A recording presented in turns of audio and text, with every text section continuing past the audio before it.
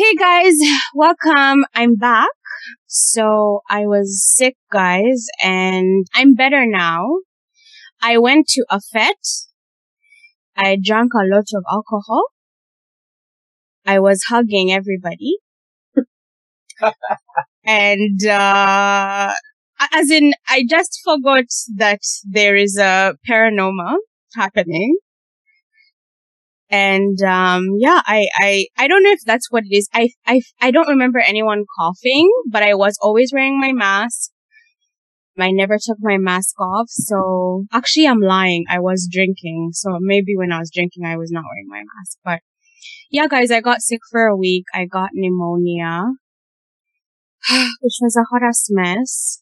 At first I thought I was hungover, and then it was a whole thing, but we thank God the devil tried it. But, Jesus won. He died on the cross, so I'm good. Okay. I'm okay. Thank you for all the well wishes. So many DMs, like, bitch, are you good? and why do you keep getting pneumonia, ho? Like, what's going on? But guys, I'm okay. I'm good. It's out of my lungs. Amoxicillin, shout out to you. Yeah. Today, we're talking about therapy again. And, Kavarunji's back. I'm so excited. Hello. Thanks for having me again. Today we're just gonna bust some myths, and then we're gonna answer questions, and then we're gonna bust some more myths. It's just gonna be a chill episode. We're not going to stress ourselves. I love it. How are you doing? I'm doing good. I'm doing very, very well. I just went through a bit of stress right now. Because right now I'm on vacation somewhat. Like I'm home and I'm still seeing clients, but not as many clients. So anyways, I thought, let me try. I don't know if you guys have Instacart out there. Oh, yes. So I was like, let me just try this. Just see what it's like. Like there's, if I have time off, why not just make a little bit of money on the side? That stuff, that's so stressful. It is. I don't know how you do. Ask me how many hours it took. I'm not even making $10 an hour. But I'm determined to try to do it again. So right now I'm good, but I'm coming off of that immediate stress. Girl, I don't know how. First of all, I try to have grace for Instacart people. Yeah. Because I love grocery shopping, but when I'm grocery shopping, of course, I'm not under stress. And I heard that they make you shop for like 3 people at the same time. That's what I was just doing. Yeah. And so sometimes we get like 7 pints of milk. And I'm like, wow, I'm lactose intolerant. Guys, I didn't order this. So, they don't charge me for it. So I usually just like, I'll throw it out or I'll give it away. Just because I'm like, it's hard, so shout out to you for doing that. Cause I can't. I'm determined to master it. I'm going to try again tomorrow and beat my time. But today was really stressful. But yes, it definitely got me rethinking everything. Like how are people surviving with just this job? I guess they're just really skilled at it because that was just a lot of stress for not a lot of payoff. Do you think, I don't think anybody does just Instacart. I think. Okay. God damn, I don't think so because I don't think it's up to $8. Yeah. No, it's not. And it's me. Okay, let me tell you something. I'm not trying to offend anyone, but me, I don't like suffering. That's one thing about me. Suffering is the enemy. I really believe suffering is from the devil himself. It is. So when I go through any type of suffering, I'm like, no, devil, not today. So like things like Instacart, they just look like strife. I can't. And shout, you know what? But kudos to you because I would just be like, I quit. Somebody else shop for these people. I can't find it. Or I would log off the app. Yeah. Or I would just message the people and be like, there's nothing here. First leave me. I'm tired. But yeah, I'm happy for you. Let me know how it pans out. We were actually just talking about how you're going to be rich because you are doing a PhD, or you're about to do your PhD. Yes. Still call it the PhD. It's technically called PsyD, like PSYD. Oh. Yeah, so PhD is Doctor of Philosophy, and the PsyD is Doctor of Psychology. But it's pretty much the same. When you said that, I completely ignored you. I thought I purposely ignored you because I'm like, I don't know what she's talking about. No, it's no one has heard of it, especially in Canada. It's much more popular in the States, and where I'm going is it's an American school that's out in Vancouver. Mm-hmm. So I'm like, I'm not going to correct people for the rest of my life. Let's just say PhD. It's easier. But you're right. PhD does mean Doctor of Philosophy. Philosophy. So that's research, heavy research. PsyD, you get to do research for sure, but you're also, apart from your own research, you're focusing more on how to apply the research. It's a professional school. So how to apply the research, clinical treatment, focusing a lot more on that, which I love more. I love the teaching and the practical side of counseling and psychology more than the research.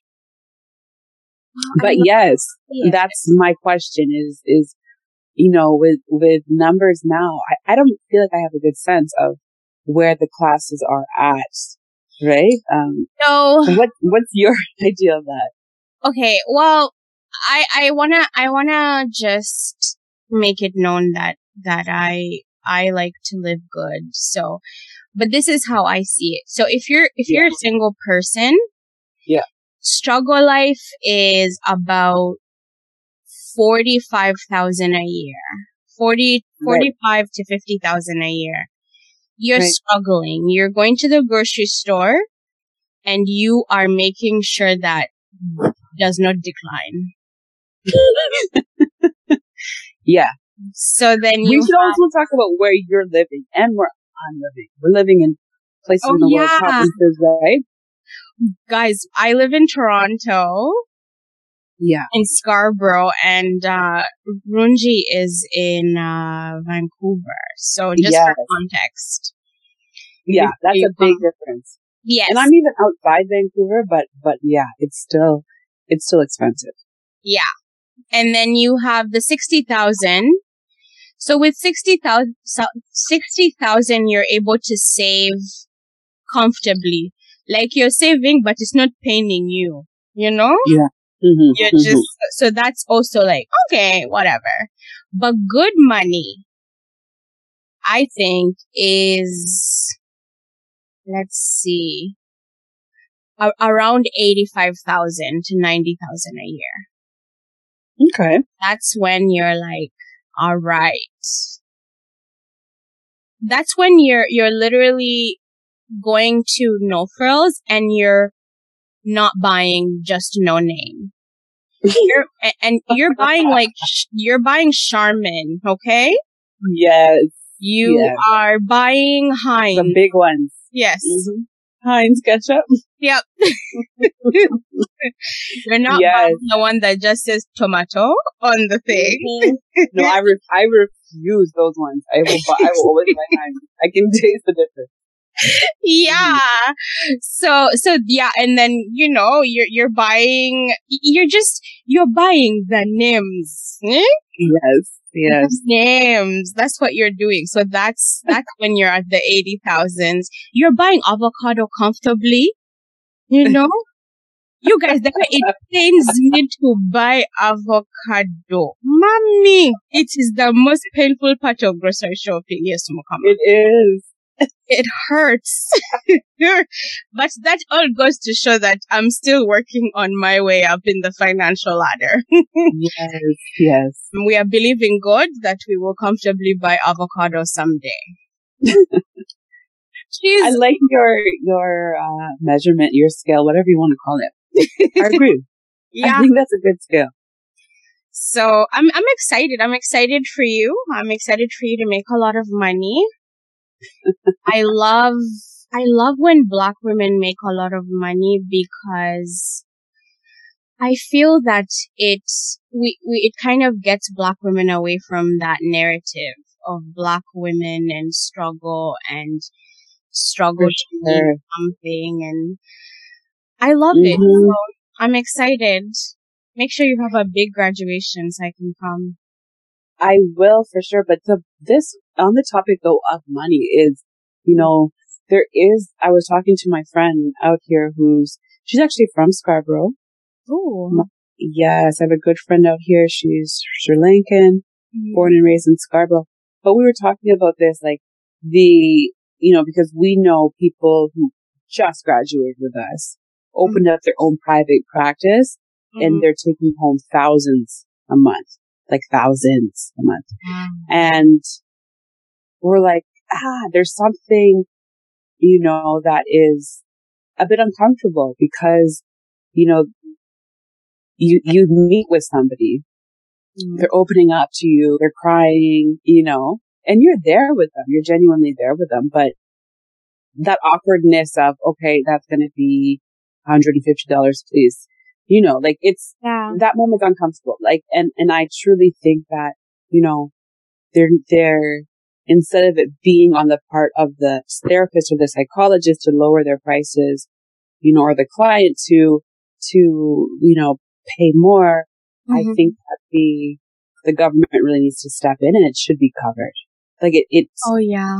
It's uncomfortable. I think the amount that we're paid, but then how many people don't have access to it or knowing like how much of their paycheck is going towards it. It's a hot topic. It is. And we're going to cover that and have a conversation about that for sure. Later on. Yeah, but therapy is one of those like I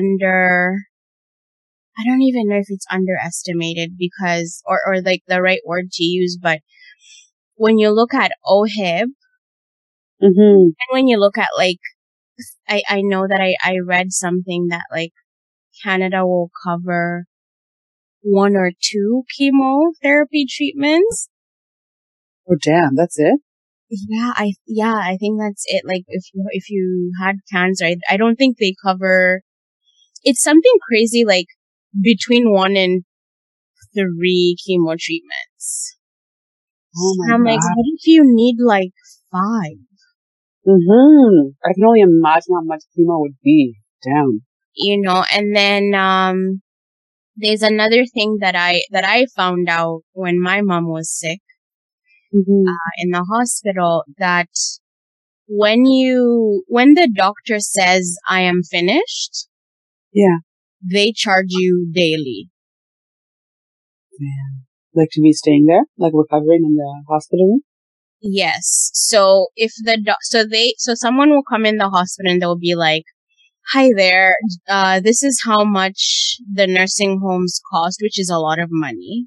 And they give you the cheapest ones, and then they'll say let's say they'll be like, it's like, I don't know, $45 a day, or not a day, sorry. They'll say like it's something like 500 bi-weekly or whatever. Depending on your insurance and stuff, if you even have insurance. Right. So then they'll say, they'll bring a team together, doctors, occupational therapists, whatever. And they'll be like, so based on our assessment, we have done our best, and this person is now taking up space. But here's the catch. You are not allowed to take that person home. Like, if once they say, okay, this person is, and I'm talking about people that are immobile. So like my mom was immobile, like from the waist down, like she was not she was going to be like in a bed, right? So with somebody like that, you're not allowed to just pick up and take her out of the hospital and take her home. Right. And yet, for the time that she's in the hospital, you're being charged. Oh. About $75 a day, I believe it was. Wow. And so Wow. You're accumulating money while you're on a wait list for a nursing, for a hospice, which is not your fault because, I mean, but at the same time, you are not allowed to take the person to your house. Oh my gosh. If you do decide to take the person to your house, you have to arrange for your house to have things like a bed lift. You know, those lifts those things that lift patients, something for them to be able to roll the bed upstairs. That all takes time. How you're going to find that, they will guide you through it. But in the time that it takes to do all that, you are still being charged in the hospital. No. And then it's like, so by the time you even have that conversation, you're just kind of like, I'm just going to stay put. And so by the time I think my mother was, I think it was 3 months before she passed away, which we had still not even heard from any nursing homes. Wow. And so what ended up happening was I was charged $75 a day for 90 days. No. Yeah. And they charged you or they charged your mom? Well, they charged me because I was the, power of attorney. Mm-hmm. So, oh my gosh. So that's how, and then so that is OHIP. That is physical health. That's the state of, that's the state of like when you have things physically wrong with you. And so the state of like how mental health is treated is a million times worse. Yes. It's a million times worse because I don't even and think. there's connection, there's overlap too with physical and mental. Yeah. Yeah. And it's wild to me. Like I especially one thing that I've really found interesting as I've been doing research about, mental health and, the shelter system, because I do work in a shelter. A lot of my clients, especially the younger ones, they talk about suicide, right? Yeah. But I think this rule that, if a client is thinking about harming themselves or others and yada, yada, yada, then you have to say something, right? Right. But I have a problem with that because is that really, what do you think of that policy? Like that if a client discloses that they're suicidal, that you as a worker have to be, you have to let other workers know, you have to call the ambulance. Yeah. Like, what do you think of that policy? I think that it is, well, the way that we use it or what we have to respect is actually less black and white than people may realize, or than maybe other professions have it. So for us, I've had so many clients talk about suicide, but I've only had to report and follow up and go to the hospital with a handful. And so it's like we look at it as a scale of 1 to 10 and we assess how high they are on the risk for suicide. And so if we say, okay, they're at like a 6 or a 5 or a 3, then we don't have to report it. And so somebody just simply saying like that they have suicidal thoughts or they don't want to be alive, it's not immediate. We need to call the police. We need to, it's more like, I have these thoughts. This is how I'm going to do it. I'm going to do it today or I'm going to do it this weekend. That's when it's at that point. Then that's when we have to step in. But not everybody knows that. So you also have so many clients or so many individuals out there who are struggling with suicidal thoughts and too scared to say it because they think that as soon as they even talk about that, which is unfortunately very common and normal, that they're going to be taken away. Right. Yeah. And so basically the reason why I diverted to this is because I find that there's a huge stigma around mental health, especially when it gets away from being the traditional mental health, because I think society has come around to accepting things like depression and anxiety, not fully, but I feel like, with efforts, as much as I think it's a problematic campaign with efforts like Bell Let's Talk, to the Taraji P. Henson, who's been doing a lot of work around mental health advocacy, and a lot of celebrities coming out and talking about having depression and anxiety. I think that the conversation is being entertained more. But I think that when we start to get into things like, okay, depression looks like suicidal thoughts. Yeah. Anxiety looks like, I don't want to do anything. Like I'm just scared of everything, that I shy away from everything. I think that's when you see how much stigma is in society. Yeah. For sure, for sure. There's one of those quotes, I can't remember it exactly, but, it kind of talks about how people can talk about the conversation of depression or anxiety to some degree, but wanting distance. Like, they want to talk about it like, oh, people get depressed, or mental health is real, or this person does have anxiety, but not like in your face, somebody, you actually see like seeing someone living through it. People are uncomfortable with that, right? Or with suicide. Like, you can talk about, people who committed suicide, after they've died, right? Then it's like sad and celebrating the life and everything. But if it's right before, when they're speaking out their suicidal thoughts, then it's uncomfortable or improper or a burden. So yeah, there's definitely a lot of discomfort there. Why do you think that is? Why do you think as a people we are more comfortable? Because I remember, I don't know if you know of a DJ called Avicii. He was also a singer. Yeah. Who openly talked about struggling with depression.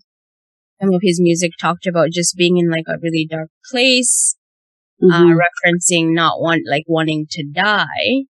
And I think no one ever, I don't remember conversations being had about like, hey, like, let's stand with him as he gets through this and this. I don't remember that. But when he actually committed suicide, there was so much conversation about, this is why we have to take a mental health therapy. Mental health matters, And it's like, why do you think that people are comfortable why do you think we're so comfortable when death happens as a result of mental health, as opposed to prevention is better than cure, or to support people through when they're still alive? It's a good question. I think that there's a lot of different factors.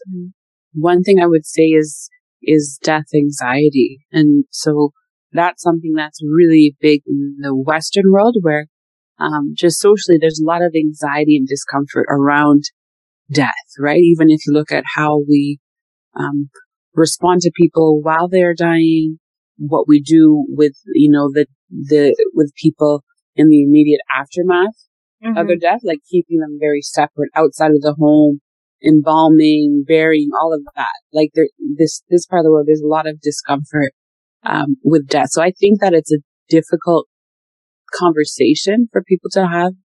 I think that also people feel helpless.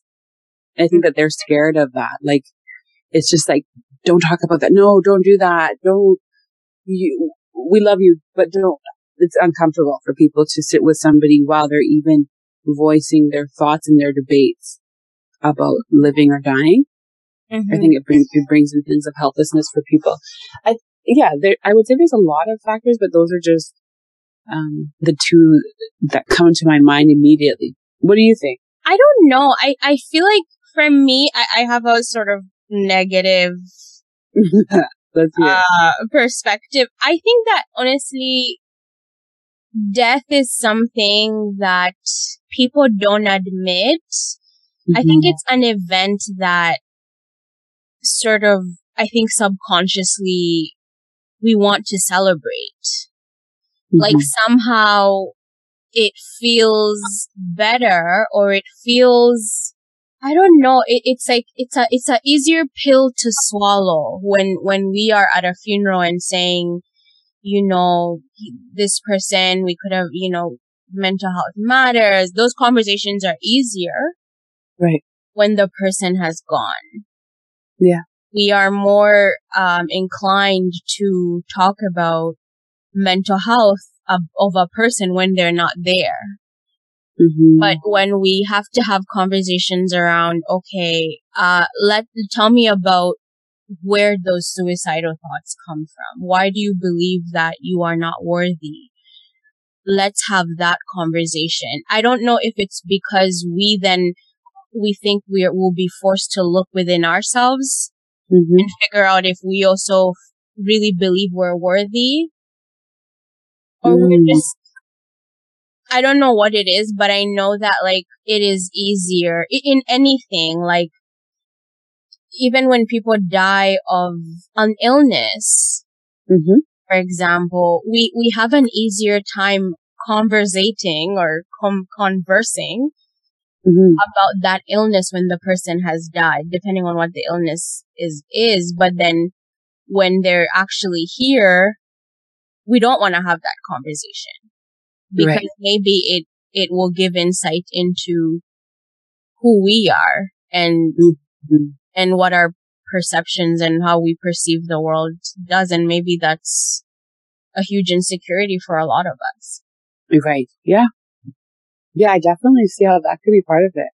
And as you say that, I do see that connection with what I was saying. It's just that powerlessness. People don't like to feel powerless or vulnerable. They don't like to go into, unknown conversations where they actually don't have the answer. Yeah, right? exactly. And that's what happens with those. I think that's part of the reason why some people don't even want to go to therapy for themselves to talk about, those, their own, beliefs of self-worth and. Because you will be forced when I'm having a conversation with you, especially those deep conversations. Yeah. I'm going to be forced to reach a certain part of my soul in order to reach out to you. Yeah, exactly. It's not like, do you like this biscuit? Yes, I like this biscuit. Yeah. It's a more deeper conversation that requires self-reflection. And so that's uncomfortable for a lot of people. Exactly. And on both ends, right? And that's why it's so important for therapists, whether they're students in training or, are already qualified and graduated, to do their own therapy. Because, you need to be able to go to those places within yourself to be able to walk alongside others or to even guide them, right? People who haven't gone there and come to you for therapy, how can you guide them to somewhere deep and vulnerable if you yourself haven't gone there? Like, I've had so many clients who are talking about their stuff and I'm like thinking like, oh my gosh, I think the exact same way, right? Or I feel this way, or, oh, I've been there. And, it's the work that I try to keep up with on my own that really helps me to genuinely meet people where they're at, right? To go to that same depth. Amazing. Yeah. We're going to do some myth busters. Ooh, let's do it. The biggest one, I think plaguing the Black community is that therapy is white. Gosh.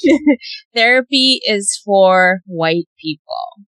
Okay. Now, do we can't blame the Blacks or the other people of color for thinking like this. I mean, therapy and the way that it is set up Yeah. is for white people. Okay.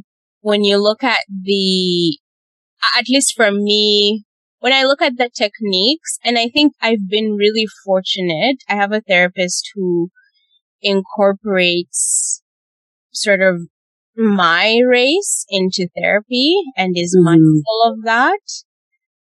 But when you read about things like CBT and DBT, they're very much not really, like, they're not marketed to a Black audience, I should say. Right. Because when you think of Black people, a lot of us have some sort of religion that guides the way that we live. If it's not religion, then we have our cultures, our customs, our traditions, even just the way that we are as people. And I haven't even started to have a conversation about the trauma that is generational and has forced us into a way of being. Right. Yeah. And so I feel like that is not incorporated in therapy as we know it to be. Yeah, I definitely think that, you know, I can hear the meaning behind therapy is for white people. It's definitely easier to take when it's coming from a Black person saying that, you know, like it was a lot of, chaos happened in our school, because one of the white students said that a psychologist is a white man's job. So that's my initial reaction to hearing that. But I definitely think that, you know, in terms of the theories that are most used and looked at as being credible, the research that is put out there that is funded, you know, a lot of it has been done, you know, by white people or using white participants, right? Like studying white people. So I think and then, you know, it trickles down to, okay, and then these are the theories that are taught and are the models that are used in the therapy room, and a lot of the people who are hired or admitted to the universities or are accepted as clients are white. So I think that it's so heavily saturated, right? Or oppressive, really. Yeah. You know, because there's a lot of white dominance in it. But I think that it doesn't need to be, you know, it's not something that is, it doesn't, like, I don't think that there isn't a place for Black people or for people of other races and backgrounds. It's just, it's another area where you can see, you know, white oppression or supremacy. Are you finding that, you know, as you practice, are you finding that white people are coming around to understanding the importance of incorporating culture and, you know, like including kind of bringing in that intersectionality that people bring to therapy and not just going by the book? Are you finding that white therapists are getting with that, or is there still some, you know, tug of war happening there? I'm definitely a lot of tug of war. I would say that more often than not, most white therapists that I've spoken with, they don't get it. I would say most of them are in the area of like, yeah, it's important to ask my client about their culture and how their culture informs their life. You know, like kind of how people might approach people who identify as transgender. Like, yeah, I totally will use their pronouns, but not like fully getting why it's more than the surface level of knowing somebody's racial background or cultural background or how they identify a gender. Like I would say that there's people, if we're looking at like a spectrum or continuum, there's people who get it, who truly, I believe, get it as much as you can as a white person. There's people who are like, I want to support this, but I don't understand the big deal, but sure, I'll ask them their cultural background. And then there's people who are like, that's just ridiculous. It makes no sense. We all have, you know, we all have red blood. Like, we all believe the same. Yeah. There's no reason for it to be any different for each person. Mm-hmm. Yeah. I believe that it's a white world, right? It is. Mm-hmm. Unfortunately, white people have saturated the planet with whiteness. And so because of that, I think that the only way to affect real change is for white people who are, especially in these positions, to start saying, hey, this is important. It's important for therapy to meet that intersection of people, Yes. And without that, I'm kind of hopeless in I don't know, will therapy ever be accessible to people that look like me if there's not enough white people in power saying, hey, this is important? Well, there's definitely, there's two things. I've been seeing more white people who are trying, in their own way. They're trying. And by trying, I mean, they, not just in their hearts or their, conversations with their clients, but getting involved politically on the level of the colleges or the bodies, the associations, for psychologists and therapists, they're involved and pushing the buttons that need to be pushed. But also there are more. So for example, I have my business called Glorious Health. Mm-hmm. And for my business, I only work with BIPOC, and I'm happy to take on clients in Canada for however much they can afford. So, I've had a client who has said, hey, I can only afford between $10 and $15 a session. Mm-hmm. And I'm lucky to partner with another organization who covers the rest of the cost. Mm-hmm. Right? So I think that it's things like that where, yes, it's, we can move farther, with some support. Speaking of, Bell, Let's Talk. Mm-hmm. Right now they're funding they're putting out funding for organizations to help for access to mental health support, specifically for BIPOC people, giving out $200,000, right? So things like that. There's organizations that are willing to help. And then there's also some, Black therapists, psychologists, professors, people that are in the field, that can take advantage of those opportunities, or in their own private practices, make themselves more available. It's definitely easier to say, fuck that. I'm just going to work for a white company where I know I'm going to be taking home $100 a session or upwards of that. Mm-hmm. Right? You could kind of, in a way, if you want to call that selling out, you can do that, but you can kind of be someone who is, well, you get what I'm trying to say. Yeah. Yeah. You can just be sensible. I mean, I don't want to, not that you're not sensible if you go with a white company, but why wouldn't you just try to be an even better person? Why just settle for good? Be better, be best. Exactly. The other myth that I've been talking to a lot of people, before this episode, I've been talking to a lot of people about therapy. And one theme I'm seeing is, people saying, I'm too broken. What? To go to therapy? Yes, saying, they're too broken, that they've been through too much. They wouldn't even know where to start from. Do you think that do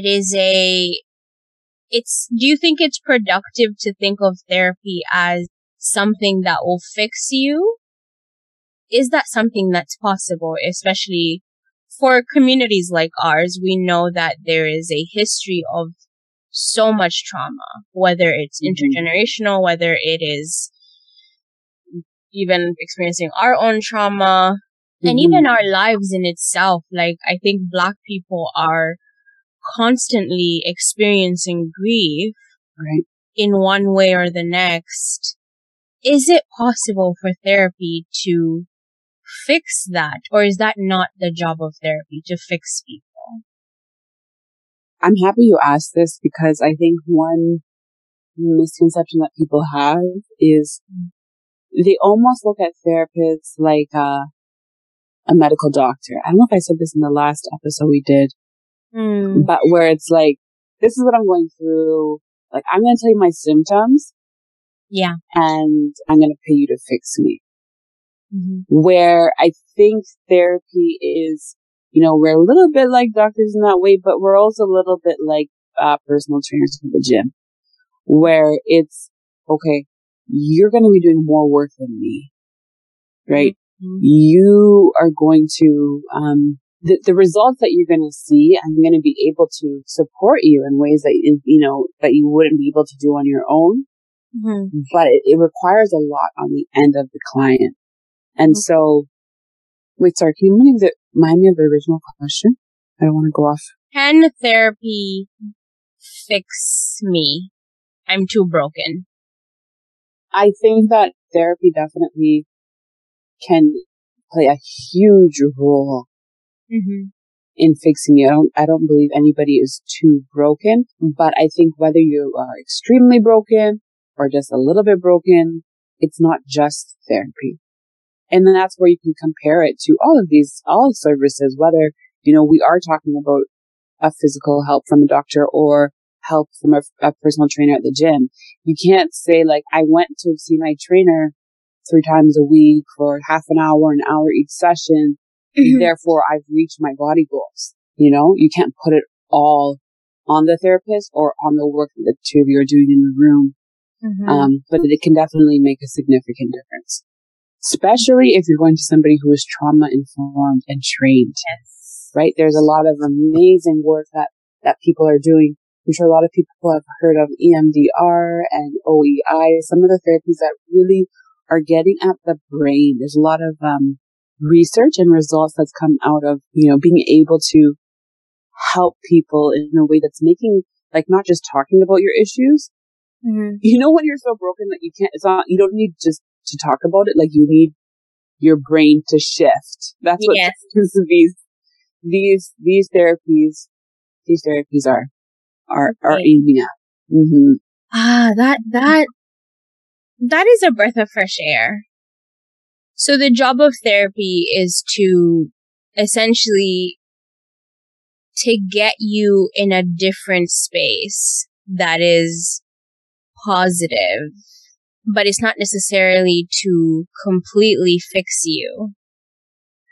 Yeah, I would say it's a collective effort.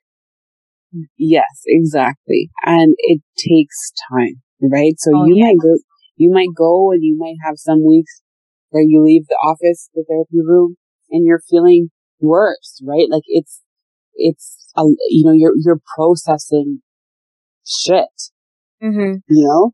So it's a journey that you're going on. And yeah, you definitely need to be collaborating with your therapist. Yeah. Yeah. How important is it to, you know, for people of color and Black people, is it, like, does it solve the problem that you have a Black therapist and that you're also Black? Or do you need to find people, like you said, somebody who's trauma informed, someone who is culturally sensitive? So, or is it more important to be in a room with somebody that looks like you, or both? I think the ideal would be both. You know when, like, you know those moments when you're excited because your professor or your teacher is Black, and then it's just like, it's not what you were hoping it to be. Right? Oh, like, girl, have you ever had that? In high school, I don't want to get sued, so I won't say his name. But I had this, I remember civics, grade 10, had this Black teacher, and I was so excited. I was, oh my God, he was this eloquent, well spoken, and he was like a calm guy, but also very, very stern with his Jamaican accent. I loved this guy. He talked politics. For some reason, I've always been interested in politics from a child. I don't know why, but there's a way he talked about Canadian politics, which is kind of boring, but he made me interested in Canadian politics. I was just like so mesmerized by this guy. You know? I was like, wow, like, he speaks so well, he's confident. He was a different image of what, the black men that I had around, at least at that time anyway. Yes. One day I'm in class and I was doing a presentation. Don't judge me, but I was doing a presentation on the Toronto mayor, who was a conservative. And I was saying all these nice things about him. And I'm like, what the hell? And I think in hindsight, I'm like, what the hell was I thinking? I obviously lived in Ajax and I knew nothing about the mayor of Toronto. But anyways, he notices during my presentation that this guy has a comb in his hair. And he goes off on him. Get that comb out of your hair.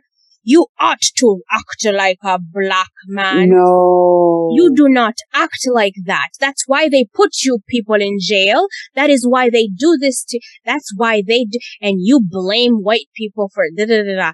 And he just goes on this rant about how you ought to be your best black and how dare you not be on your best black behavior. Your best black behavior, no. I remember being, this is why I had to marry outside of my race because I couldn't risk having kids like you. He went on this rant and threw a duster. That's so inappropriate. You know those things that like dust the board? He threw that at the student during my presentation. No. Yeah. Was this reported? Oh, yes. He got suspended. He got suspended for about a month. I think we had a supply teacher until I was like done grade 10. And and this is when my disappointment of black men began. Yeah. From that day, they have been disappointing me day in and day out. But yeah, so yes, I have experienced black intellectuals who are very disappointing, like Gifted Hands, whatever that guy's name is. I can't remember now. Yes, yeah. He's now, I don't even have words to describe him. So yes, essentially what I'm saying is, I know what you mean. Yeah, exactly. Yeah. So it's not enough, like, for the therapist to just be black, right? And some people have actually found that to have its own triggers, right? If if you're trying to go in and let's say that you've had a lot of issues with, I don't know, like black men, right? And then having a black male therapist, maybe that could bring up some stuff too. So I think it's definitely, the ideal situation, I believe personally, for a black client would to be having, a black therapist who is trauma informed and who has like the personality fit that's working for them, the age, similar things that I would say come into play also with other therapists. Like, some people would find it challenging to meet with anybody who is, if they're somebody in their 20s, they might find it challenging to meet with a therapist who is over, let's say 50, right? Because that can trigger, then if it gets your parent and you can't really be yourself. If you're feeling like this person is an auntie, are you going to be scared to swear around your therapist? Because that possibly can come in. Yes. So there's a lot going on. there's definitely been moments where at work, like if I feel like my colleague is an auntie, I'm like, ooh, okay, Yeah.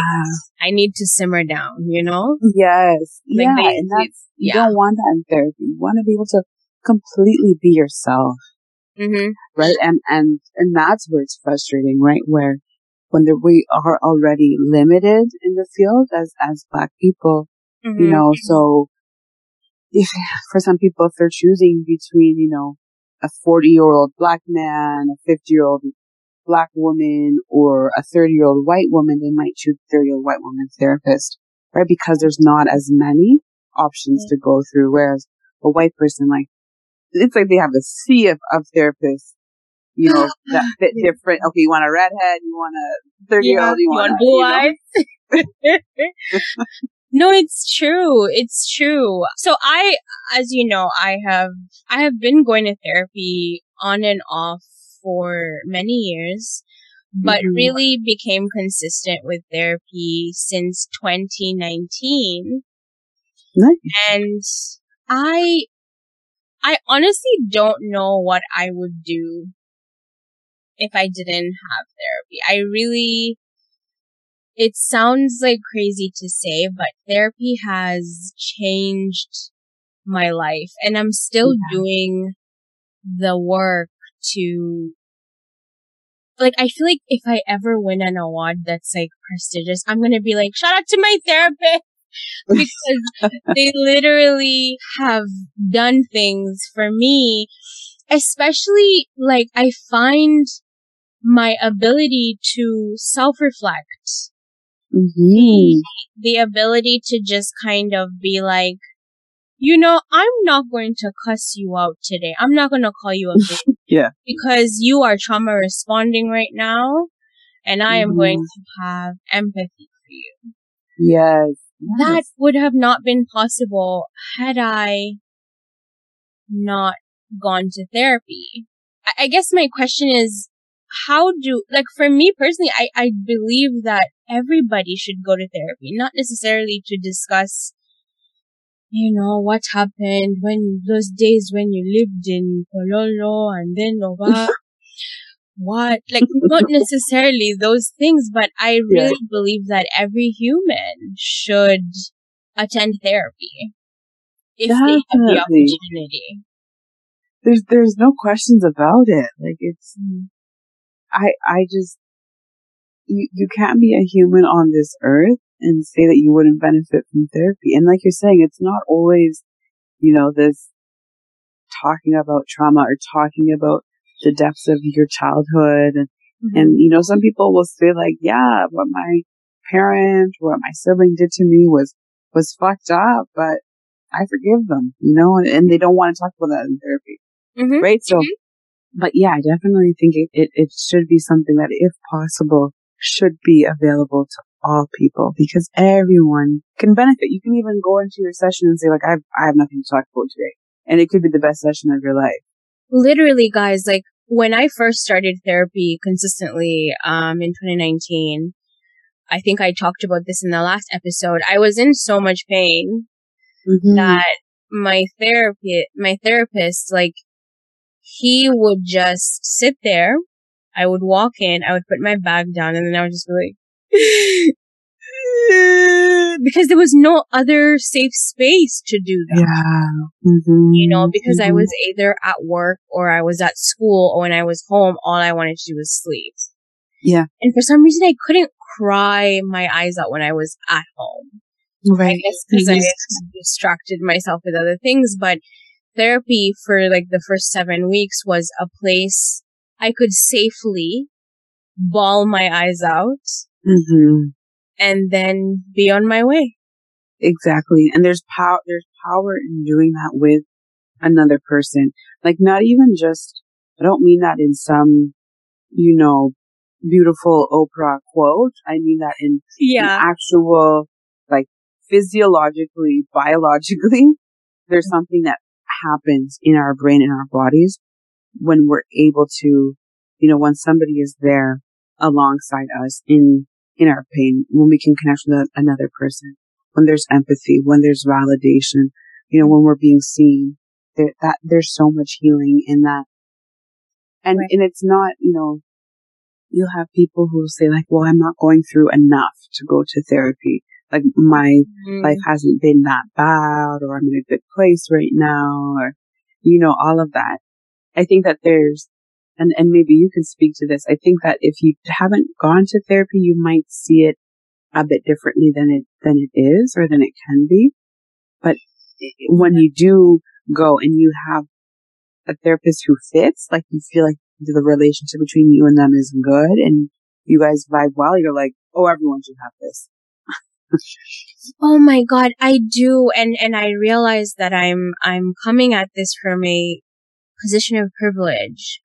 Right. Number one, to be able to have these conversations. I mean, I created a platform to openly talk about this. That is a privilege in itself. I had a mother who, came around. She didn't want therapy for herself, but I think she was always like, Jane, you're fucked up. So you need to go see somebody about it. Apparently Jesus cannot help you alone. So find some other thing to help. It was, I remember this, I was sleeping I was heavily depressed and I was sleeping all day and I came out of the room to get something. I think I was like getting something in the fridge and she's like, Jen, I'm tired.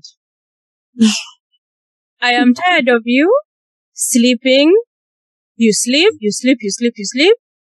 And then you're always looking miserable. I have told you to listen to TD Jakes. You have refused. I have sent you Joyce Meyer things. You have refused. Yes. Battlefield of the mind. In fact, I'm tired. So, if these psychoanalysts will help you, go and get the help. And I know you guys are listening and you're like, that's not support. That's support, guys. What? That is so much support. I was like, I just got my mother's blessing to go not be as fucked up as I am right now. And that changed my life. I was like, oh my God, I have the best mom. You know? That is huge.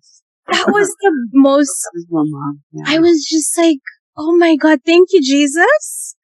My mother is not, she's not stigmatizing me.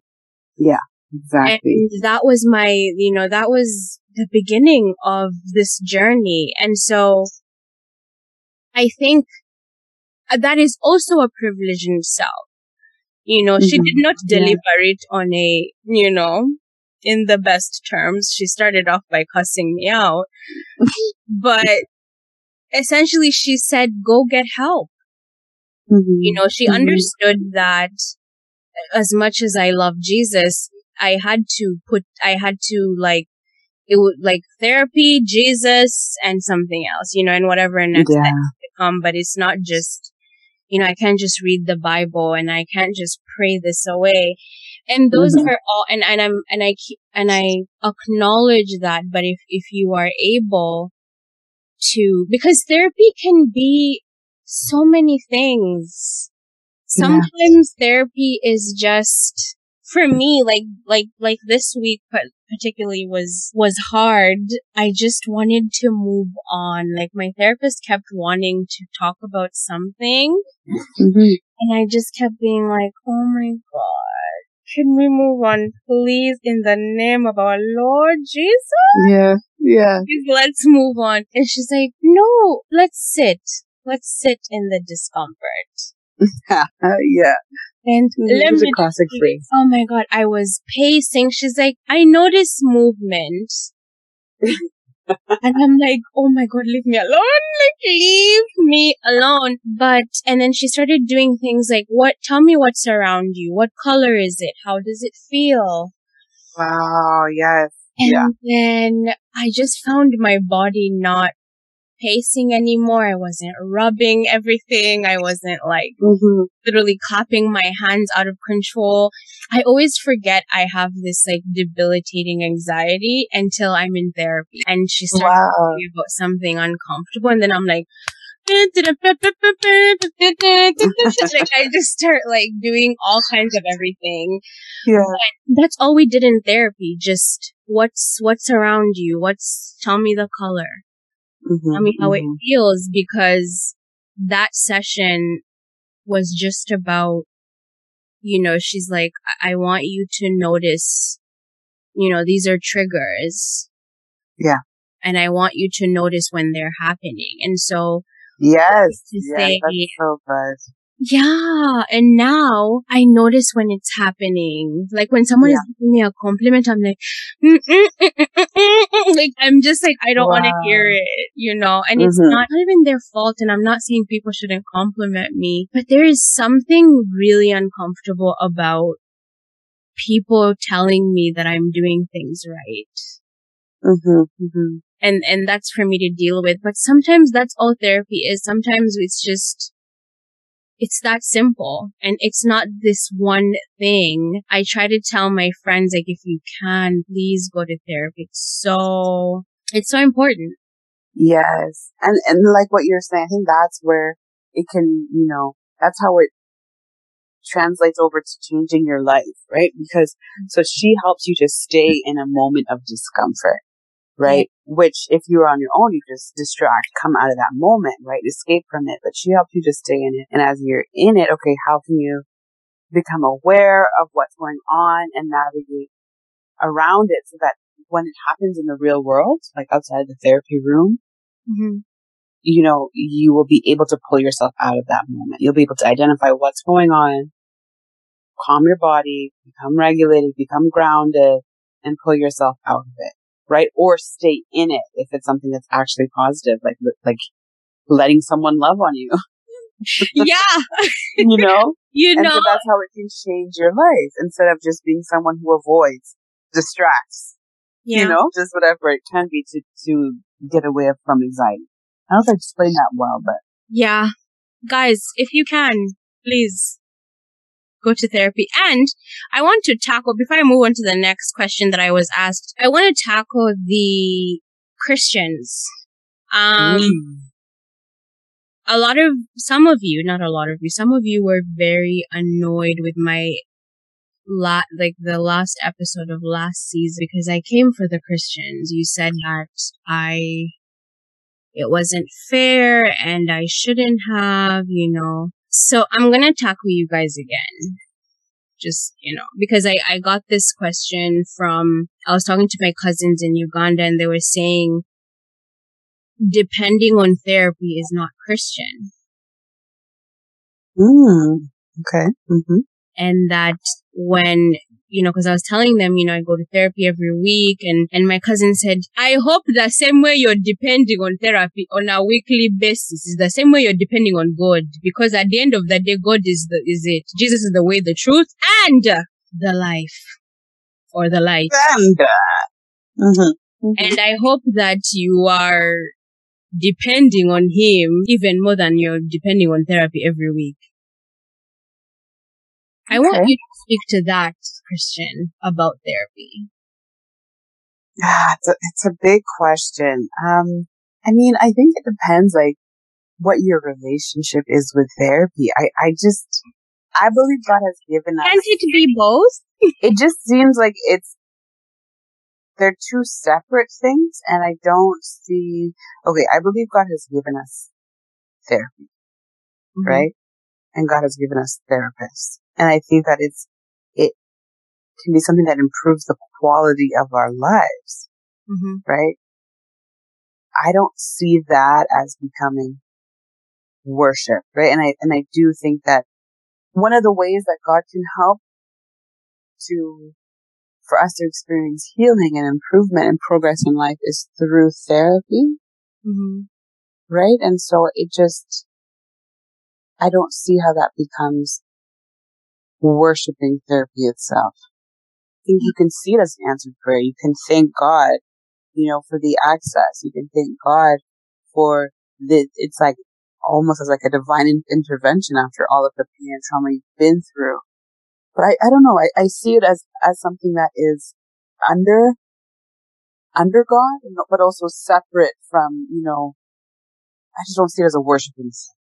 What are your thoughts? Maybe I just speak more, but help me to put my words together. I think that God can be the King of Kings, and Jesus is the way, the truth, and the light, or the life, or both. However, you guys say that. But I also believe that can be a true statement, as well as therapy is helpful as well. Yes, exactly. I think we can walk and chew gum at the same time, is what I'm saying. Thank you. Yes, I love that phrase. That's a good one. Yeah, like you don't have to, by me committing and saying that I'm going to go to therapy every week is me saying that I'm committed to my well-being, and I'm committed to my mental health, and I want to heal, and I want to be better, like mentally. Yeah. And I've seen the difference that therapy has made, and I really do believe, like you were talking about, I think therapy is, for me, an answered prayer, because there was a time when I was like, God, I need you to come through for me. Mm-hmm. Mm-hmm. I need you to, like, I don't feel good, you know? Yeah. And one day, like you guys heard, I busted the door open, was getting something from the fridge, and my mom shouted at me to get my shit together and go get a analyst. So that was the beginning of this journey. Yeah. And so I think, yes, God will not come down and be like, hello, good evening, go and see this therapist. But he shows up through signs, through doctors, through friends. You know, sometimes you just have these friends. Like, even let's not even talk about like therapists, but let's look at the ways that God shows up for you, and you're like, oh my gosh, that had to be God. Yeah. Like I feel like, can you just? I always think of like my mom and how perfect she was for me as a mother, and you just see how God was so specific in like putting you in this person's womb, who you just look at, you're like, wow, God did that. Yeah. And I think like, I don't know if that's your relationship with your mom, but sometimes like, my mother would talk and I'm like, you are so perfect for me. Like, I don't know who else would have been my mother. Yeah. You know, and I think that's just how I look at therapy. It's this thing that I never knew about. I wasn't like necessarily raised on it, but it works. Yeah. Even on the days that it doesn't work, it works. Yes, exactly. You know, there are days when therapy, I'm just like, oh, bless, I'm so negative. Hey, Jane. But when I leave, I'm like, that was important for me to talk about. Yes. Exactly. I never feel like I shouldn't have. I never feel like, it's just like, oh, okay, thank God I talked about that. Yes, exactly. Yeah, so I think I feel like God has given me that platform, that in this podcast. Yeah. I think it's very, I don't want to insult people and say close-minded, but it's not, you're not giving yourself enough room to blossom when you just say, well, I'm not going to go to therapy. I don't want to worship two idols. You're not thinking critically. Yeah, and it just sounds like, if someone says that, I'm like, oh, maybe they haven't been to therapy before then. Because it's not like, you're not being indoctrinated. No. Right? And I think, again, it's that myth where people think this is somebody who's going to come and tell you and guide you in life and tell you what to do. But they don't realize the amount of work that you do, the amount of you that is actually in it and is actually leading it and shaping even the responses that the therapist is giving you. Right? Like, I've had clients who have worldviews and beliefs that don't align with mine, but I don't try to change them to meet me. I help them with what fits for their life. Right? Like, I'm not trying to impose my beliefs on them. And so I think the same thing for Christians. Like, if somebody is, a Christian or any other faith that's not my own, I wouldn't be trying to sway them away. Yeah. Right? if you're coming in and you're saying like, I've been struggling, to read the Bible or go to church, this is something that's important to me, then perfect. This is something that we're going to work on to support you to continue serving your God. I don't know. So it definitely sounds like something, I don't really like using the word ignorant because that can be offensive, but it sounds like there's a lack of actual knowledge of or experience with therapy if you see it as antichrist. I got this message recently. So she is a single mother of 3 kids, and she was saying that she feels that she would benefit from therapy. However, the idea that as a woman, especially as a Black woman, she can't help but feel like she is supposed to be strong, that she's supposed to be, there for her kids and together and, just be that wall of support for her family, for her children. And she feels like therapy will kill that view of herself, that she would be admitting that she finds motherhood difficult, which is, according to her, the worst thing that you can do as a mom is admitting that motherhood is hard. And that's what therapy would be doing. What is your advice or your message to this mom she's wanting to get help, but she's also saying, I don't want to come to terms with the fact that I have failed at this job because I'm having such a hard time? I think that, first of all, my heart really goes out to this person because I can't imagine being in that position. I would say that there is clearly a lot of wisdom inside of her, to be able to have made it this long, on her own without seeking support from others or seeking support, professional support. There's clearly a lot that's inside of her. And I think that with therapy, one of the benefits for somebody like her would be that it can help her get back in touch with that strength, with that wisdom that is already in her, to unlock it further, and tap in even more to what's already going on inside of her. Therapy, I think it's the therapist in a real way, like puts a mirror in front of your face to see yourself, right? The good, the bad, the ugly. And I think that if she gives herself that opportunity, she would be giving herself permission to reconnect with what's already inside. It's natural for any caregiver, especially for a mother, to experience burnout, to experience compassion fatigue. And those are things that, when that's going on in your brain, it's hard to access your inner resources. And therapy really helps you to access your inner resources. I like that. Your inner resources. Yeah, like it definitely, therapy would help her to, get back in touch with, to boost or bolster her own strength, right? I don't think it would make her to seem weak at all, even though I know people have that perception of it. And so I'm trying to not say like, oh, asking for help or checking in for support is a sign of strength. Because, if that is your view of therapy, then what do those words really mean to you? Can she start with maybe like an assessment, just being like, you know what, I'm gonna call, Therapists Without Borders, or there's another like Women's Health and Women's Hands. Like, I'll just do the assessment and then that's all I'll do. Like maybe breaking down your, like, just not looking at it like, okay, I'm going to go into this room and I'm going to sit down and then the therapist is just going to stare at me. Maybe just breaking down those steps and being like, okay, first I'm going to call. Yes, first call. So what I offer, and I don't think every therapist does this, but there definitely are quite a few therapists who can do consultation calls, whether it's a phone call or a Zoom. I don't know if some do it in person because it's just 15 minutes, like a free meeting.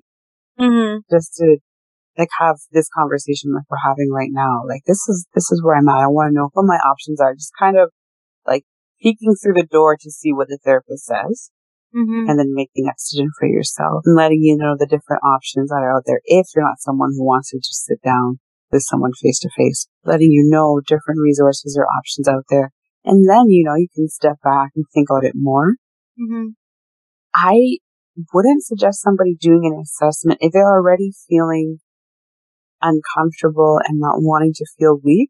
Mm-hmm. I wouldn't suggest doing an assessment because assessment is looking, you know, most assessments are looking for, or I don't know if I can say most, but many assessments are looking for areas for growth, Mm-hmm. right? Or maybe it's like seeing if you fit a specific disorder, or so that might not be the feedback that somebody like her is looking for. Mm-hmm.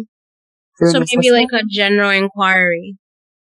Wow. Yeah, like just doing a consultation call, right? Just to, you know, hear generally, oh, this is what I'm going through. You know, what might you be able to offer me? What would this look like?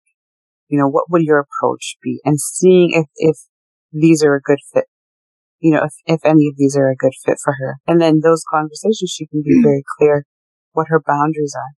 You know, some people don't want to use the word counseling. They might want to say like consulting, Mm-hmm. checking in. That's actually why, you know, many, especially in Canada, you know, we no longer say patient, we say client. Right. Because that's also sensitive to that feeling of, you know, being weak or needy or dependent. Right. Right. Yeah. Yeah. Well, I hope she listens. Because, you know, we're answering her question because that's true. I never thought of it like that. I have a question for myself. This is something that I sort of struggle on and off with therapy. Mm-hmm. That doesn't make sense. This is a question that I struggle with my therapist on an ongoing basis. Mm-hmm. So I've been through a lot of things. Mm-hmm. And in therapy, we don't always cover everything. Obviously we can't, you know, because it's 30 years of life. Yeah. And so I feel like there's so many layers, you know, to my healing that, you know, for example, I often feel like I'm doing this podcast, but what if it never leads to anything? That's also like a burden in itself. Mm-hmm. Or it could be as simple as I'm constantly nudging at myself, you know, like it could be this, oh, I didn't clean the bathroom properly. Why can't you ever clean the bathroom properly? It's like, there's never a point where I think my brain is at rest. Yeah. And I was talking to my therapist and I'm going, this feels like it has been my whole life, you know, and is therapy going to change that? Like, am I wasting my time? Will I ever be free of mental health issues, you know, like depression and anxiety or self-doubt or the anxiety of wondering if I'll make it or if I will. And when I say make it, I don't mean like I want to be this like, you know, famous person, but will I actually do what I love for a living? Mm-hmm. Or is it something that I'm working towards? But like things like that, and I'm like, when will my brain stop? And when will therapy start kind of making that wave in my life? It has made a huge difference, don't get me wrong. Mm-hmm. But sometimes I just feel a little like, oh my God, when is this train gonna move? Right. I want to be that person that like, okay, I want to be someone that wakes up in the morning and has breakfast and lunch and dinner and then goes to bed or takes a shower. I mean, I bathe before I sleep, but still, I don't wake up. Like, I'm not somebody that wakes up in the morning. And because of how society is set up, I feel disgusting when I wake up at like 12. I'm like, God, you failure of a human. Even if I'm literally going on an 8-hour shift.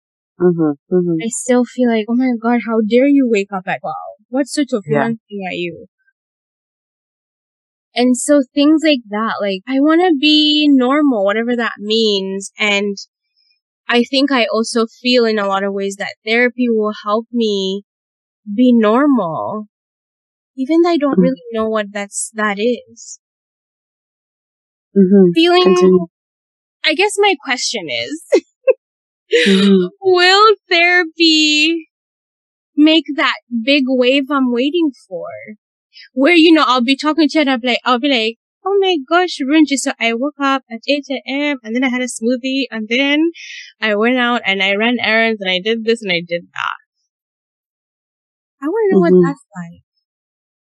I mean, one thought that comes to my mind is, does your lifestyle match does your current lifestyle match your desired lifestyle?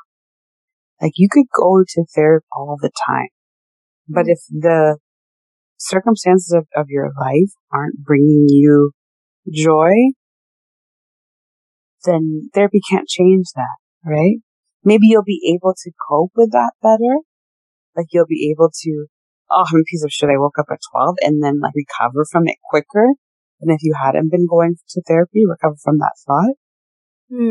But if you're somebody who wants to wake up in the morning, then I think that the best thing, for you would be to be making those changes in your life that support your desired lifestyle.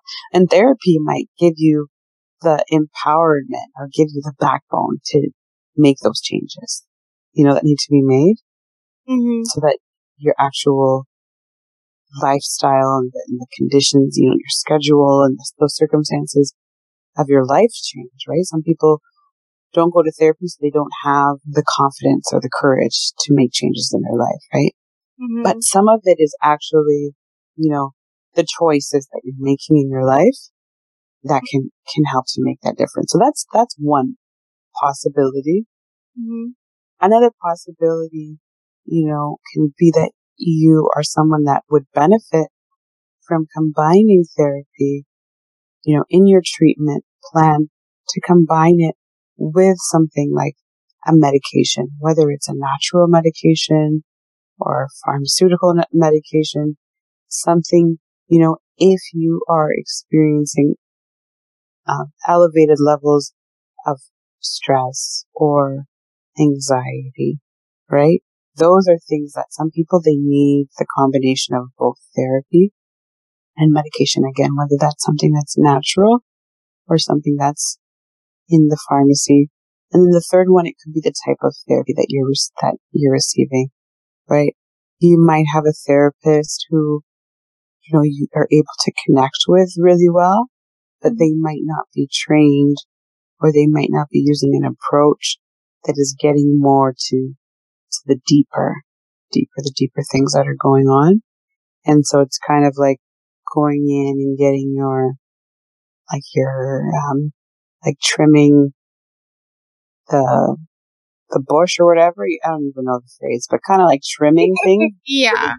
Uprooting what needs to be uprooted. Yes. I mean, that doesn't make me feel less hopeless, but it definitely gives me, I guess, a guide that I like the idea of trying to tailor my life. Yeah, I think that's a way that I desire.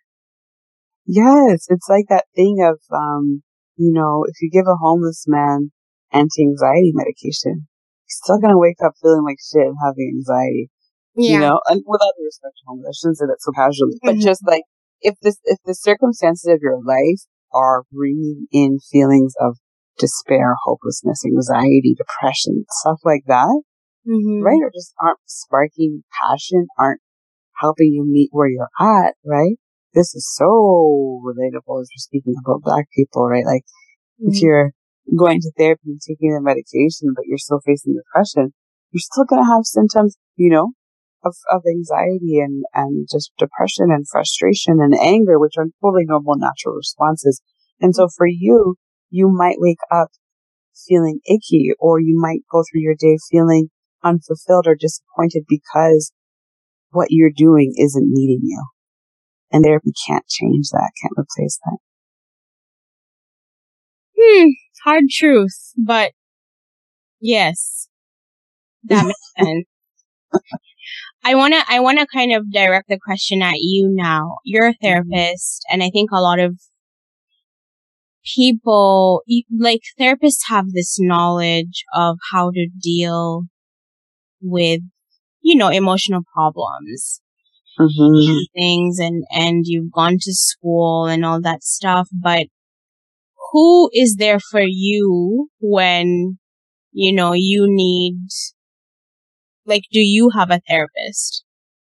Yes, I have a therapist, and she is on maternity leave. So I'm happy for her to she's on maternity leave, but I'm sad. I'm definitely missing her. She is like the best therapist that I've ever worked with. Interestingly enough, she is a white woman in her 30s, I believe. Ooh. And I feel like her, as special as she is and as wonderful as she is, there is that clear communication between the two of us that this is what do I want to call it? There's something missing there, right? Because she's not Black. Yeah. But yeah, I have my therapist.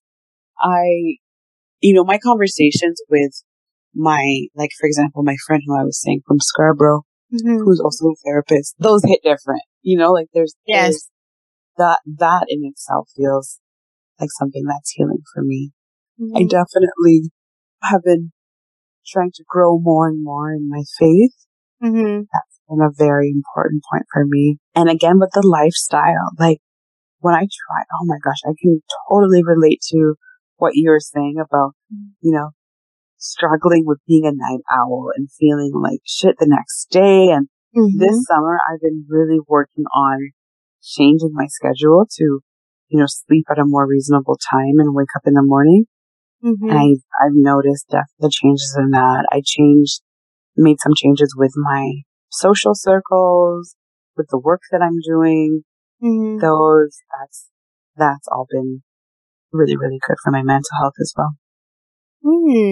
I'm curious, what do therapists talk to their therapists about in therapy? I find therapy interesting because it's you find different parts of yourself are activated. So a lot of the work that I do with my therapist is, what you would say is inner child work, healing around that. And so I'm talking to her a lot about from things that I had experienced when I was young, when I'm just living my life, as a normal person today. And when I feel that inner child being activated and I'm responding, internally in those ways, if I'm feeling, hurt, or if I'm feeling rejected or angry or whatever it might be, right? So I'm usually talking to her about that sort of thing. I think the difference is there's less of that warm up period. Like, for example, going back to the gym where it's like, if you got to start with the warm up and you ease yourself into it. Like I find when I go in with my sessions with my therapist, it's like, okay, let's go. Right. And it's when we go into that place and I trust her, there's not that like awkwardness or discomfort or what's happening. Like I have an idea of the approach she's using and I trust her. So I think it works well in that way. Amazing. Speaking in the spirit of talking about therapy, we've talked about therapy and Black people. I'm curious, do you think that therapy has to look differently when we're having conversations with Black women? Especially when I want you to think about that mom that, feels like she would be betraying this idea of, I won't be that strong Black woman anymore. I won't be that backbone that I ought to be, or that I was, because we know how women are perceived in, I can speak to Ugandan culture, especially what it means to be a mother in Uganda. I remember sometimes you just see it and you're like, okay, there's clearly a culture here of what a Ugandan woman is supposed to be, or a Black mother is supposed to be.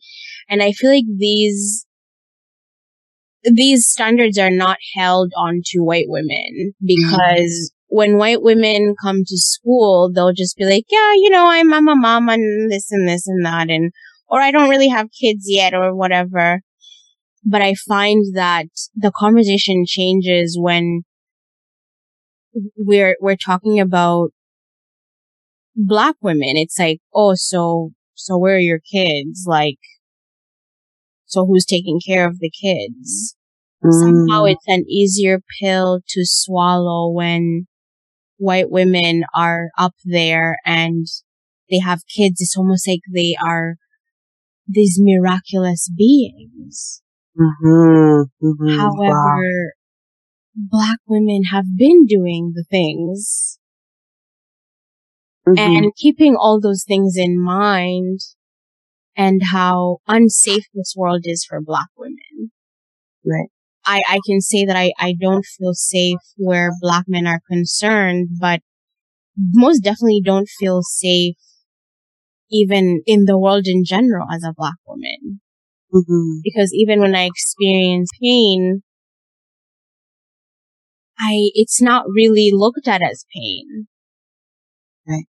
It's almost like, you're good to go. You're a strong Black woman. Right. So keeping in mind and just understanding all those things. Do you think that it's important for therapy to pay special attention to how, Black women are dealt with in these sessions? Oh, for sure. I think that it's incredibly important, especially, like this, if we can continue with the woman who had asked that question, right? If she comes in and somebody is speaking to her in a way of, oh, this must be so tough for you.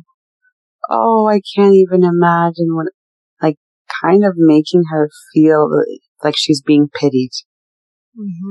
Right? Or isn't living up to that narrative of, the Black woman with, 3 kids at her legs and 1 on her back, and, all of that, then it could drive her either to not come back to therapy or further into her feelings of being a failure. So I think it's incredibly important to be mindful of what a Black woman is carrying walking into the room, right? Because her experiences in this world are unlike anybody else's. Yeah. What are some questions that you've been getting? What are some trends that you're seeing in terms of, like, what questions do people have about therapy? What do they want to know about therapy? Like when in your experience, when you're talking to, I'm curious, when you're talking to people of color or Black people, what are some trending questions, or what are people, like, nervous about, and how are you able to answer those questions? It's a good question. Trending questions about therapy. I think one would be, wondering what the therapist is thinking. Like, is my therapist judging me? Like, this discomfort, because therapists can be so, like, blank. Does that make sense? I definitely struggle with that. I mean, there's been moments where I've, like, literally begged my therapist to be like, please, I beg you, just say yes, say yes. Tell me if you do this or not. And then they're like, I just can't, you know? Yeah. And then she's like, I can give you tools. So, yeah. But you'll ask her what? Tell me what? I'll be like, tell me if I should do this or not. Yeah. She's just like, do that. I really can't do that. Yes. But let's have a conversation and let's see where you're at. You know, stuff like that. But there are moments where, but let's talk about this. Don't you think she could just be like, yeah or no? That would help me a lot. Sometimes I'm going through like mental turmoil. Just being like, oh my goodness, this or that or this or the next. And I just, like, I'm like, I need you, like, she's my last resort. And then she's like, And then we can't. I know. Because what if your life explodes and then we get sued? Oh, right. Right? But I don't sue, I'm blah. There's always ways that we can kind of, you can notice your therapist trying to dance around it. So for me, because I know that frustration, that's so annoying when you just want someone to give you a yes or no. Yes. But because, Babe, we're keeping like in mind your history and where you're trying to go. Mm-hmm. So for a lot of people are people pleasers. For a lot of people have been in relationships where they've been oppressed or been very dependent. So we don't want to create that dynamic between us, like, the therapist and the client.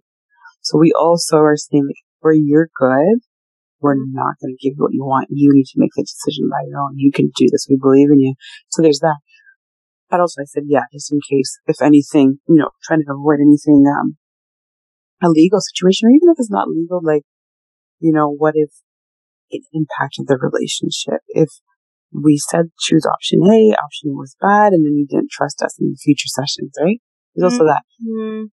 But I, will say like, I wish I could just give you this answer. Let's talk a little bit. Let's talk this out further. Oh, I noticed that your eyes really lit up when you were talking about option A. What's going on for you there? Or, let's, just kind of bringing the person back to themselves and some cues that their body is giving, that their words are saying, and trying to help them sort things out as they come to the answer themselves. It's always a bit uncomfortable though, for both people. Yeah, I know for me, like, it's like mental disturbance, like, just telling me. Yes. Exactly. But that makes more sense. So this last bit, I'm just going to ask you 5 questions and you're just going to give me quick answers. Mm-hmm. So the first question is, who do I need to be to come to therapy? Do I need to be proper? Do I need to be, is there I guess this person was wondering who goes to therapy is the sense I got. Okay. I think anybody goes to therapy. So youngest I've seen is a 6-year-old. Mm-hmm. Oldest I've seen is a 79-year-old. I've seen people who are extremely wealthy. I've seen people who are students. I've seen people who are on the autism spectrum. I've seen people who are narcissists. Like there's such a wide range. People have all sorts of backgrounds in terms of race, sexuality, gender, religion, socioeconomic, economic. It's really anybody who has either they have the courage to look at themselves with another person in the room, or they're being forced there by the courts. Oh, Lord. Yeah. Okay, the second question is, I really want to go to therapy, but I'm scared. I can't seem to take the first step.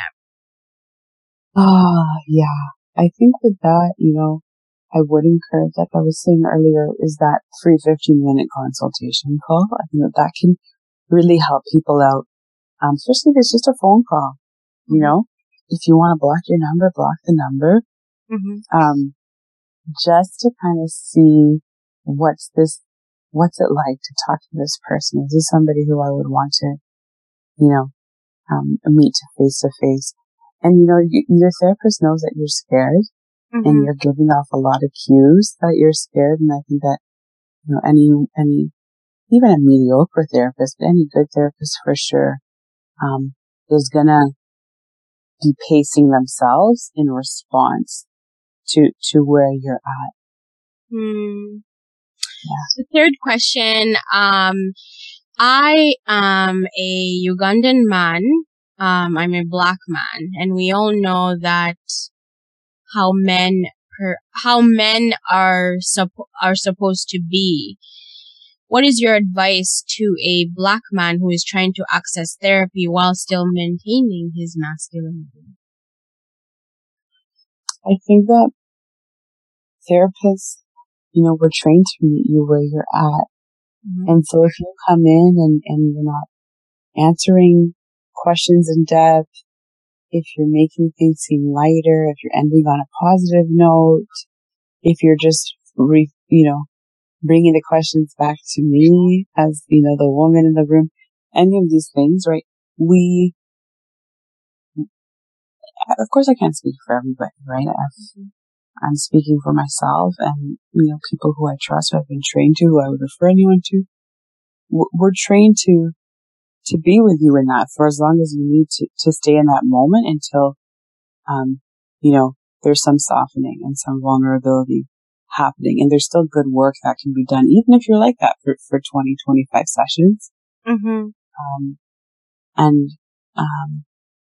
Just know that those parts of you are there for a reason, right? That those parts of you are, also have value. And so give it its time, just like we'll give you time as you also give those parts of yourself time. Does that make sense, Jane? Yes. Okay. Essentially, and so basically there is room for him as well. There's room for you. You don't have to let that down in order to go to therapy. But side note, I believe with time, those parts of yourself will be let down and you get to control how quickly that's lowered. Is what I'm trying to say. Was that my fourth question or my third? I think that was third. Okay. The fourth question, was, where's it turned off. Okay. So the fourth question is from a student who they're an international student and they're facing all this stress, and they wanted to know how can they access, is there any resources available for international students because they don't necessarily qualify for OHIP. Actually, not necessarily, they literally don't qualify for OHIP or any other Canadian services. So they would definitely need to, well, I mean, for most people, right, because OHIP doesn't really cover it, it's private, right? You'd have to pay out of your own pocket. Especially, because I don't know how things work in workplaces. If you have a job or you have benefits, I don't know how that works if you're international. I would look into the school that they go to, if they're able to still see a counselor for a good price there. I would also look at different options where you can get low cost, right? Is this somebody in Canada? Do you know? They are in Ottawa. Okay. So, yes, like I said, that there's the work that I'm doing with people in Canada, offering to meet people where they're at, where they're able to, as much as they're able to afford. And there are other therapists out there who, I can't speak to the lowest amount that therapists are offering out there in Ottawa or, in Ontario or other places. But people are able to do what's called a sliding scale. So depending on what your income is, it can be lowered to that. Some people also offer low cost amounts if you're if you're open to seeing an intern, which would be a student, somebody who has experience, who's under a supervisor but who has not yet graduated, that could also bring the price down a bit. And we will free. Sometimes it takes long though. Yes. But there's that you can apply for free. It's just kind of, asking around and finding out different kind of resources that seem more underground to see that there are options there. Yes. And we will put these resources in the description. Nice. Yeah. Box. So, if Runji has any more suggestions, she'll send them to me, and I will also, we will also add some stuff there. The last question is: this person is in a relationship. If it gives context, it's a hetero relationship, so they are wondering if their relationship will survive because her man's is not about the therapy life. He's not about talking about anything. I think she should scrap him, but I'm not a mental health professional. What do you think? She thinks therapy they should see someone like group. Is it called group couples therapy? However, he feels like he is not a white man and he's not about that life. What should she do? Interesting. Did she say does he talk with her about their issues? No, he's literally, she said it feels like she's talking to a fridge. Oh. Okay. Yeah. I think that it's important for couples to make compromises. So if this man is telling you that, he's not going to go to a therapist, and he's not going to be communicating with you when issues come up, then what does he propose? How does he propose these issues to get dealt with and get sorted with? And I think from there, she has to make that choice of,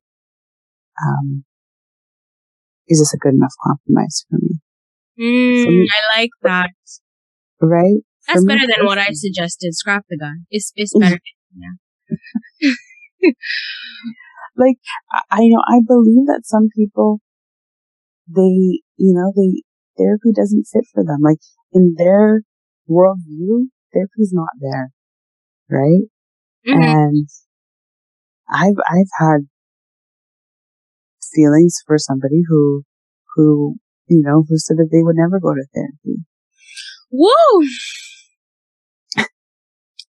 However, this person is, in times when issues came up, that they were there to discuss. However, I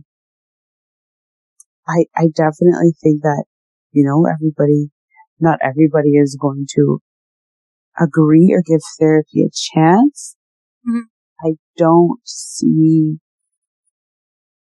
don't know what kind of future a relationship, I don't know what a future would look like in a relationship where one person doesn't talk about issues. Right? And maybe he has an idea of how it can look like. And she can get on board with that and she can make adjustments for that. But if that doesn't fit for her, then unfortunately, that's where I see what you were saying about scrap that man. And I think, for somebody like him, he might find a lot of future partners saying the same thing. Yeah. And this just reminded me, I think for me, like, I'm too, and not in a negative way, but I'm so far gone in terms of my belief about therapy. I'm not gonna force a man to go to therapy. However, it is extremely important that you are on board with the idea that if we ever needed it, that you are open to that. Yes. I'm not Yeah. saying that once we're in the relationship, let's go. No. But should the moment arise, I need to be with a man who is on board with the idea. Right. You can take your time. You can even be like, you know what? This just happened like a week ago. Can we revisit after a month? I'm very flexible. I understand that. I don't understand what it's like to be a man, but I'm well aware of the expectations that men have, particularly black men. Yeah. And I'm aware of the things that you've been taught about what it means to be a man and what that looks like. And I know, I get it. However, you gotta be able to meet me somewhere. I'm saying, I'm trying to go talk to somebody if we have a problem. Yeah. If you say not today, then okay, then when? That's it. Yeah. That's it. That's all. Now, when I've had this conversation with my friends, my friends are like, well, you're gonna have to stop dating black men then. Yeah. And I've sort of tiny little bit given up then, because and my eyes, they only, when it comes to woo woo and hard eyes, it only happens for black men. Exactly. Me too. So like, I guess I'm gonna have to die single, because that's not something that I'm not willing to compromise on, because I've done so much work and I continue to work hard in therapy. Yeah. And I can't, like, at this stage, I hate being around people who are not capable of self-reflection. It's exactly. to me. You know what? I think that the times are changing and will continue to change. I think that there's also, there's a social movement going on in terms of mental health. There's hopefully revitalizing within the mental health field, and that, we'll see a shift in the future. I hope it's for our generation of men. I think definitely our children or our children's children they'll see change. Like, I think there'll be more openness in black communities towards mental health. But another option, which I've had some clients take advantage of this, is I'm seeing the woman and the man doesn't want to come in, but he'll come in every once in a while. And she's my client and he's just there to support her. Yeah. But it's like that, right? And he's not coming in consistently. And so it's not technically couples therapy, but like he'll pop in every once in a while. And so, I think that if you're with a good man and you continue in your therapy and he sees the benefits that it brings you and he's a supportive man, maybe you'll have someone like that where they're meeting you in the middle in that way. Yeah. Or I'm like smiling because you're saying I don't have to die single. No, you don't have to die single. Oh my God. I'm so happy. No, you're not dying single. You're gonna be, in the arms of a black man. Yes, that's the dream. And guys, trust me, I do drag black men on this podcast, but I do want to, if I was to settle down, and by settling down, I don't necessarily mean marriage. Marriage sounds terrifying, but yeah, I would want it. I want a healthy relationship, not perfect, but I need it to be healthy. One where if there are trials and tribulations, we are able to sit down and say, okay, let's put everything on the table. Let's have a conversation. I'm a big fan of conversations. I love having conversations because I think that talking heals. I think the world would be a better place if we all had dialogue with each other. Not necessarily to agree, but to just, to hear oneself. Oprah always says that it's the importance of having conversation. When you have conversations with another person, you are saying, I hear you and I see you. Yes. And that's all we need in the world. It's so simple, but it's needed. Yeah. And I need to be in that relationship. And I also want to raise children that I'm not going to have to yell at to go to see a fucking therapist. Yeah. Go get help. God damn it. I want to see what it's like to raise children that are free of trauma. Oh, yeah. I would love to put my kids. I'm going to put my kids in therapy from when they're young. Same. I'm going to do it the same way that I say, okay, you got to go see your dentist, or you got to go, see the doctor. It's the same thing. It's just part of your caring for yourself. Shit. Yes.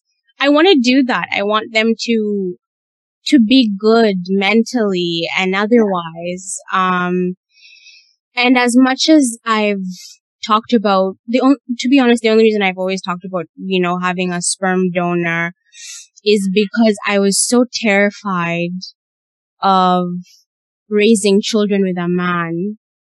Wow. And then that backfiring on me. Because if I raise another child, if a child comes out of me, I'm not able to protect them from things that I'm trying to heal from. Yeah. I don't know if that will be a life that I want. Right. Yeah. And so it just seemed easier to just say, you know what, I'll remove men from the equation. That's safe. Because naturally, because of, the trauma, my brain naturally wants to always go to safety. Of course. Say safety first. And it's safer to remove the males out of the equation. Yeah. But I don't necessarily know if that will work either, because I want to know what it's like to grow up in a home with a dad that is part of the family, that loves his children and that is present. Yes. Physically, emotionally. Yeah. Present. What's that like? Financially. My goodness. Woo, the dream. But I think what you just said, gave me a dot of hope. And that's a big thing. Oh, God. I'm so happy to hear that. A dot. But it's still something, trust me. Because we've gone from sperm donor by force to a dot of hope that I will be with a black man who will want, not only, I won't have to force him, but he will want the same thing from me, which is to procreate untraumatized children. Yes, exactly. Yeah. I'm excited. I'm excited for this journey. Thank you, Runji, for coming. Oh, my pleasure. As always, you just changed my life. As always. This was awesome. Thank you so come much. Back. I would. I know, we gotta do more of these, the questions. Yeah. The listener. We should get people to do like a full letter, like a paragraph. Or, people can do the voicemails or something. We should do that. Ooh. I was thinking of doing people can call in. I don't know if I don't even know how I would be able to run that, but maybe we could just send people the link and then be like, hey, do you want to call in and ask your question? Yeah. Ooh. Okay. We'll record during the day this time for the normal people. In fact, I have work in 4 hours. So Oh, thank you so much for coming. This was really amazing as usual. I loved it. Guys, thank you so much for listening.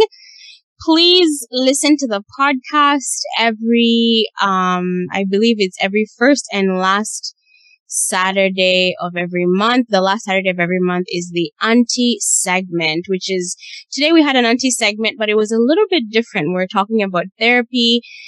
And also watch out for our blog on our website at blackqueensrepublic.org. And you can also order some merchandise, if you want. It's not by force though, but, order your merch. Thanks, guys. Bye. bye.